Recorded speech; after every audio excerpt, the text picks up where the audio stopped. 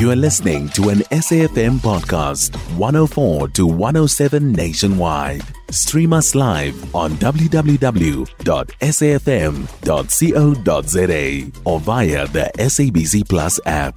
SABC News, independent and impartial.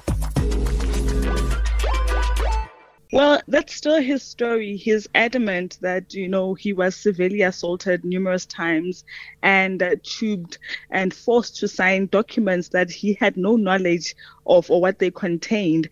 And nothing that he did was freely and voluntarily. So today the state is poking holes at his testimony and some bits of what his defense has put forward to other witnesses, and just picking up on some inconsistencies.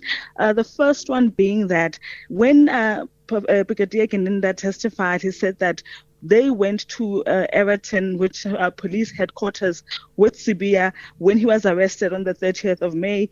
However, Sibiya disputes this, saying that never happened. He was reminded that his defense also questioned Gninda about this Everton offers and said that, yes, confirmed that this thing did happen, that the stop happened. However, he says he can't speak for his lawyer and could not object to everything, as he knew that the time would come for him to take the stand. So, Pearl, when is Sibiya expected to conclude his testimony?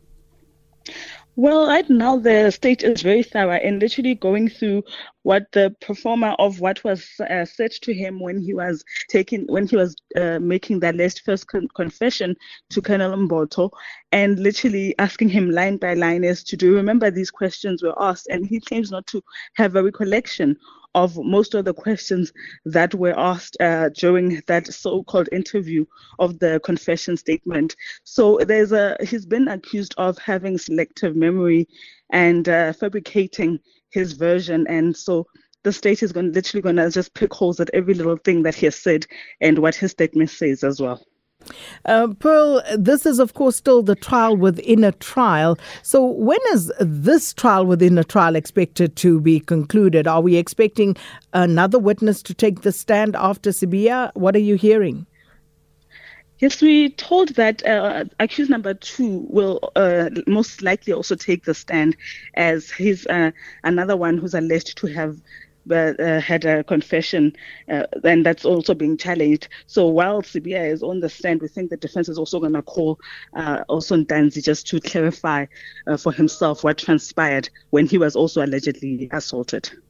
Paul Magubane, thanks so much for the update. Our reporter watching the Senzo Meyiwa trial for us. You can find SAFM Current Affairs on 104 to 107 nationwide. Our podcasts are available for download on all our digital platforms. SAFM, leading the conversation.